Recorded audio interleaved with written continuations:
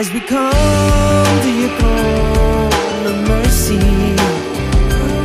as we come to your throne of grace, as we come to your throne of mercy, it's the sound of our hearts singing praise, it's the sound of our hearts singing praise.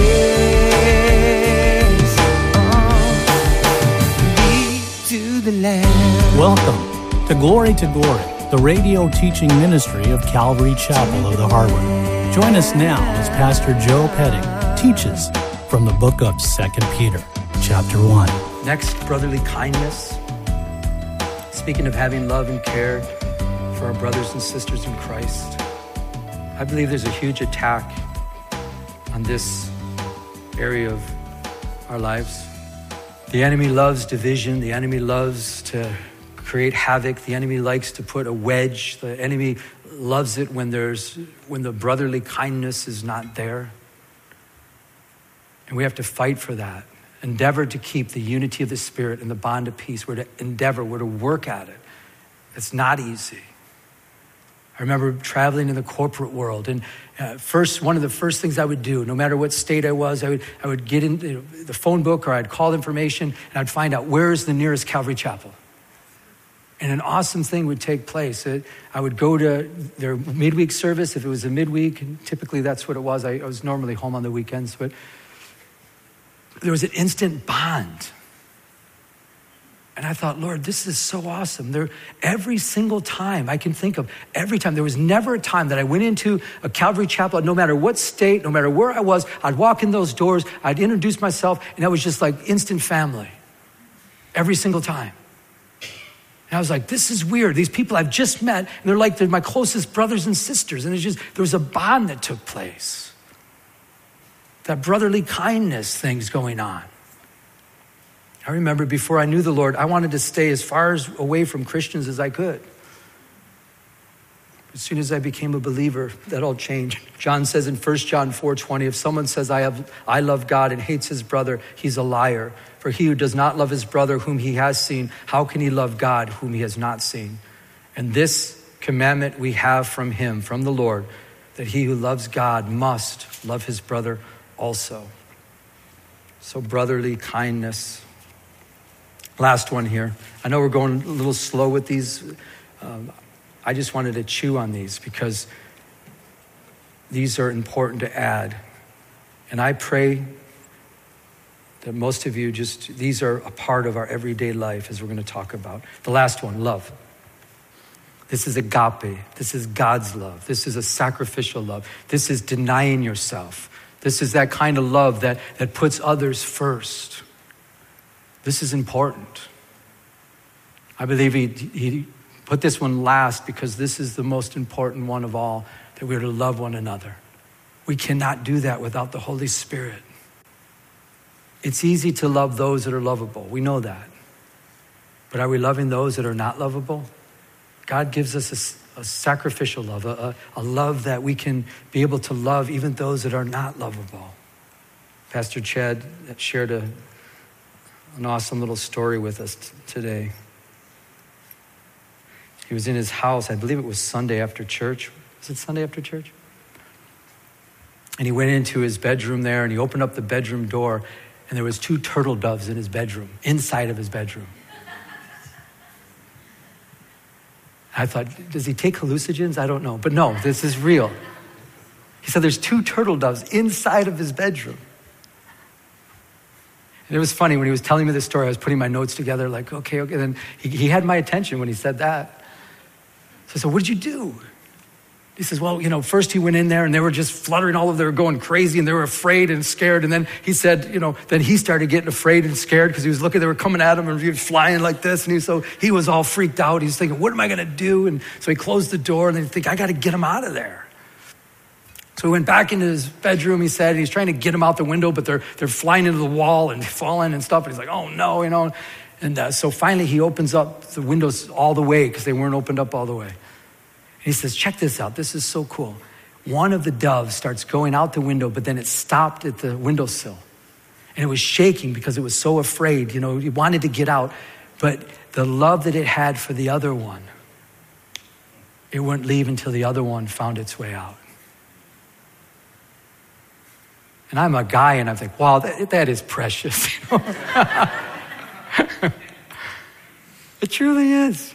That love. They were lovebirds, and it sat there, even though it was afraid and it was scared and it didn't want to get hit or anything, just worried, but it waited until the other one found its way, and then they both went out. They were both able to get out together. That is so awesome. And as I was putting this together, I'm thinking, and those are birds loving each other sacrificially. How much more for us to love one another? God's love. There's such a power in loving with God's love. This world knows nothing about it. They cannot manufacture agape love. They cannot come up with love. God is love. And it's such a powerful witness when we're able to love those. And I've tried this, many different times where someone's just belligerent and upset and angry, or they're, and I just start loving them. And they're shocked. Because that's very abnormal. A soft answer drives away wrath. And when we're able to show God's love and just to be filled with patience and joy, and people in the midst of them being upset and angry, it's a powerful thing. So we're to add these things to our faith. For if these things are yours, my question to all of us, are these things ours? Verse 8, and abound. They're not just to be in our lives, they're to abound. You might think of, as you look at this and say, well, yeah, occasionally I can do these things, occasionally, but no, it doesn't say that. It says these things should abound in our lives. These things should increase in our lives. But when these things are a part of your life, you will be neither barren nor unfruitful in the knowledge of our Lord Jesus Christ. You will have a fruitful life. To have a fruitful life, you allow these things to be in your life, and you'll always be fruitful. Fruit will abound. Verse 9, for he who lacks these things is short-sighted even to blindness, and has forgotten that he was cleansed from his old sins. Short-sighted, I believe he's talking about you're not looking into the future. If these don't abound in your life, you're you're not living for eternity, you're living for today. If you really want to live for eternity, if you want if you realize that this time is short, this time is just, temporal, and you're going to go to another place, and what we do here is going to count for all eternity, it should change your life. You shouldn't be short-sighted, or you've forgotten that you were cleansed from your old sins. When I read this, I just stopped and I thought, Lord, sometimes we can forget where we come from. And I was like, Lord, you've forgiven me for every sin I've ever committed. May I not ever forget that. May I never take that for granted. May none of us here, you might be here and you've walked with the Lord for many years. May you not take it for granted where you came from. God has delivered you from sin. He's forgiven you of all your sin. And if you walk in that realization, hopefully your heart and my heart will be, Lord, I want to add these things to my life. You've forgiven me of everything. I want to add all this stuff to my life. Help me to walk in this way. Help me not to be short-sighted. Help me to live for all eternity. So the Apostle Peter's reminding them, hopefully you haven't forgotten that you've been cleansed from all your sins. Therefore, brethren, verse 10, be even more diligent to make your call and election sure. For if you do these things, you will never stumble. So the Apostle Peter again saying, not only, will you be fruitful, but if you allow these to be in your life, you'll never stumble. You'll never trip up. If you add these things, if you continue in these ways, you'll never stumble. Verse 11, for so an entrance will be supplied to you abundantly into the everlasting kingdom of our Lord and Savior, Jesus Christ.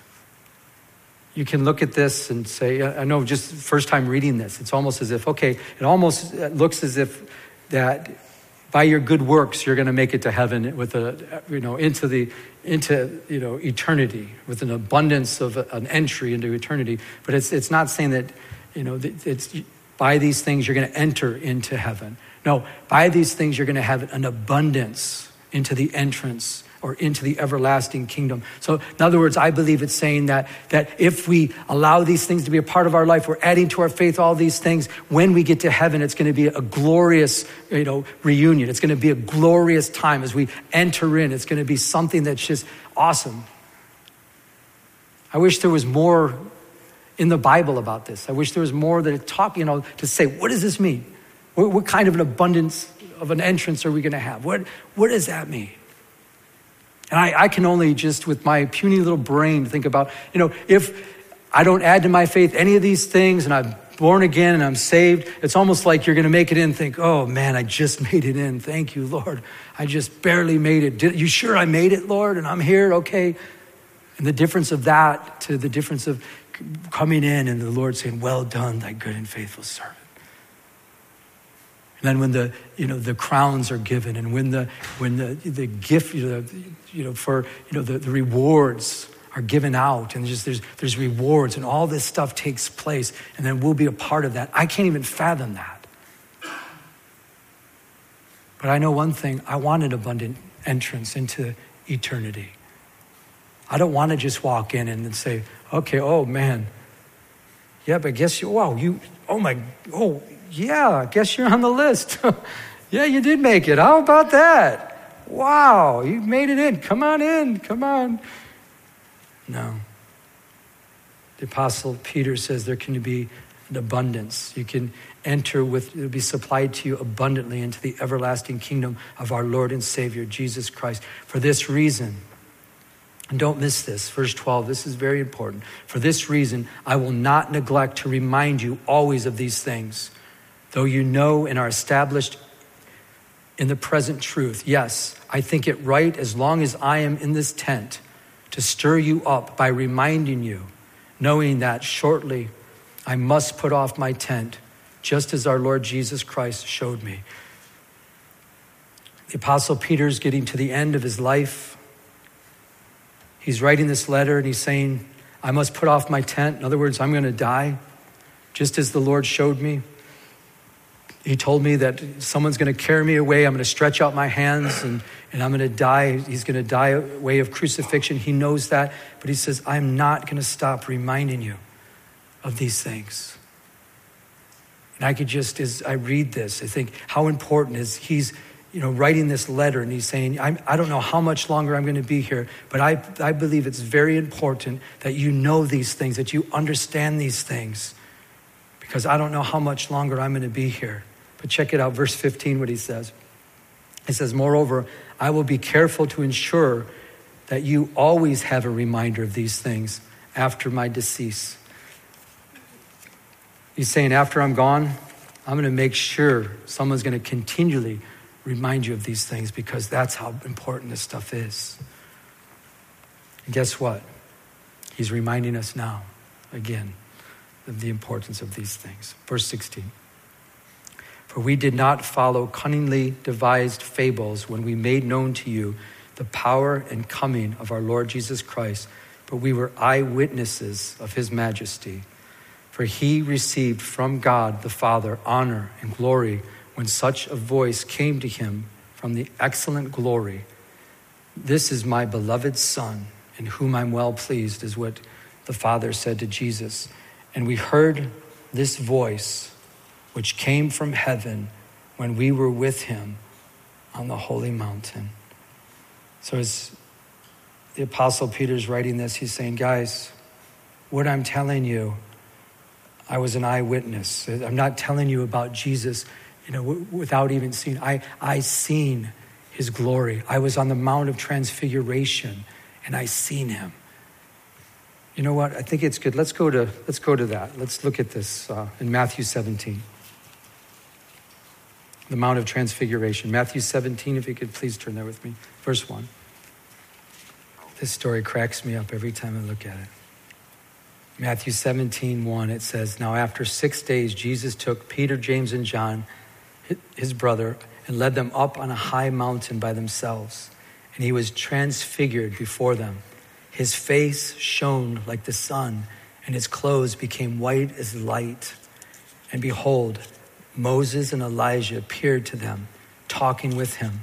Then Peter answered and said to Jesus, Lord, it is good for us to be here. If you wish, let us make here 3 tabernacles, one for you, one for Moses, and one for Elijah. So get the picture. Peter's up there, James and John, they're up on the Mount of Transfiguration. Jesus is just shining, he's in his glory. Moses and Elijah are there. It's a holy moment and everything. And the Apostle Peter doesn't know what to say. And he says, Lord, it's good for us to be here. And he says, why don't we make 3 tabernacles and for the 3 of you. And then this is what cracks me up. Then a voice came from heaven and says, this is my beloved son, hear him. And I believe the Lord was saying, be quiet, listen to him. And then it says, while he was still speaking, behold, a bright cloud overshadowed them. And suddenly a voice came out of the cloud saying, this is my beloved son in whom I'm well pleased. Hear him. And again, I think he was telling Peter, be quiet. Listen to Jesus. And when the disciples heard it, check this out, they fell on their faces and were greatly afraid. I can't even imagine. Picture that. You're up on the mountain with Jesus. He's transformed before your eyes. He's shining in his glory. All of a sudden, you know that Moses is there. You know it's Moses. You know it's Elijah. You just instantly know it's them. And then you hear a voice. If that's not enough, you're seeing the prophets of old. You're looking at Jesus shining in all his glory. And then you hear a voice from heaven saying, this is my beloved son in whom I'm well pleased. And I can't even imagine the spiritual thing that you're going through, just seeing all this take place before your very eyes. And I believe every one of us would have done the same thing. We probably would have done just as they just fell on their faces and they were just greatly afraid, like, what's going on?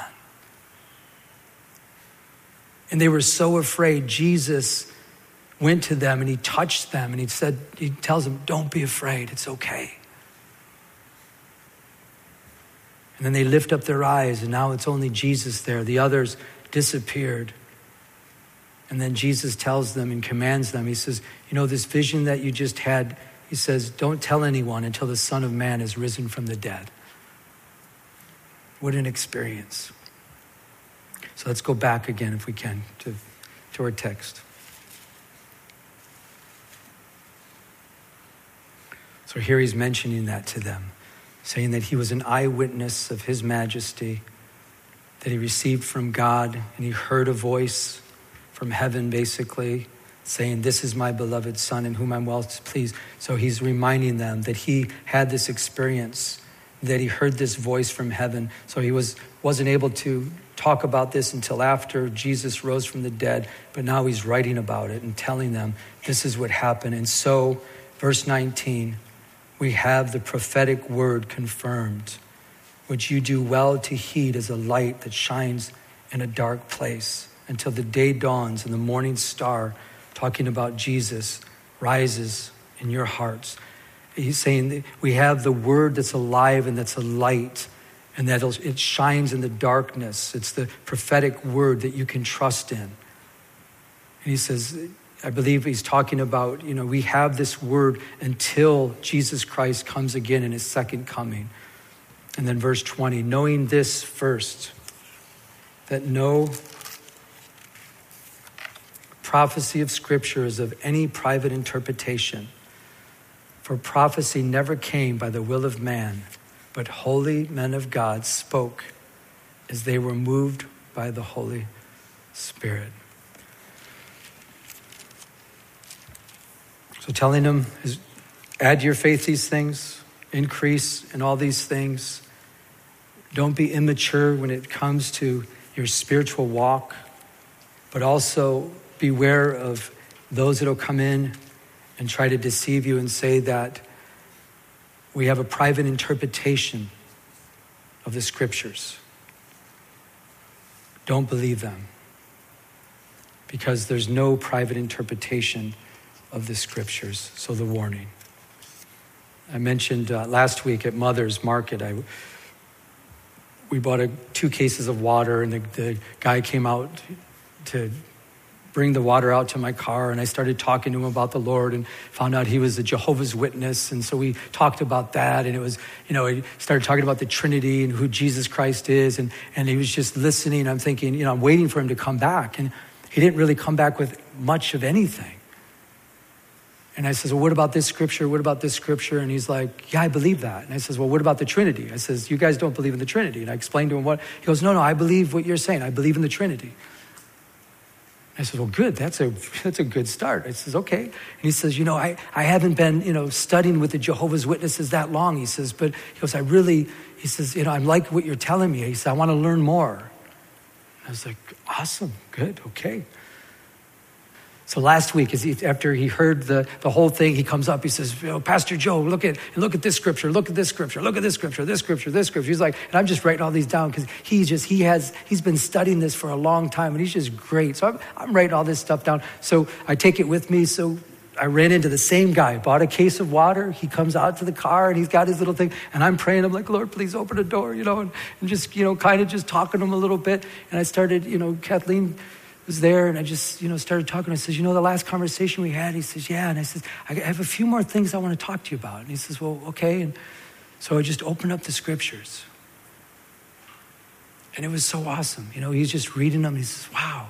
And I says, well, look at this one. And he's like, yeah. And I said, would you believe it? He goes, yeah. And he says, well, but there's only one God. And I said, well, yeah, one God. But even that word in the Hebrew is akkad. And akkad means, even they use that same word akkad for marriage. The two shall become one, akkad. I said, it means a dual. It's a dual word. It's not just one, a singular. And then, so we went through that, and we're going back and forth and back and forth. And this young guy, his eyes were just opened up like saucers. And I was just like, do you believe this? He goes, yeah. He goes, I want to talk some more about this. And he's just soaking it all in.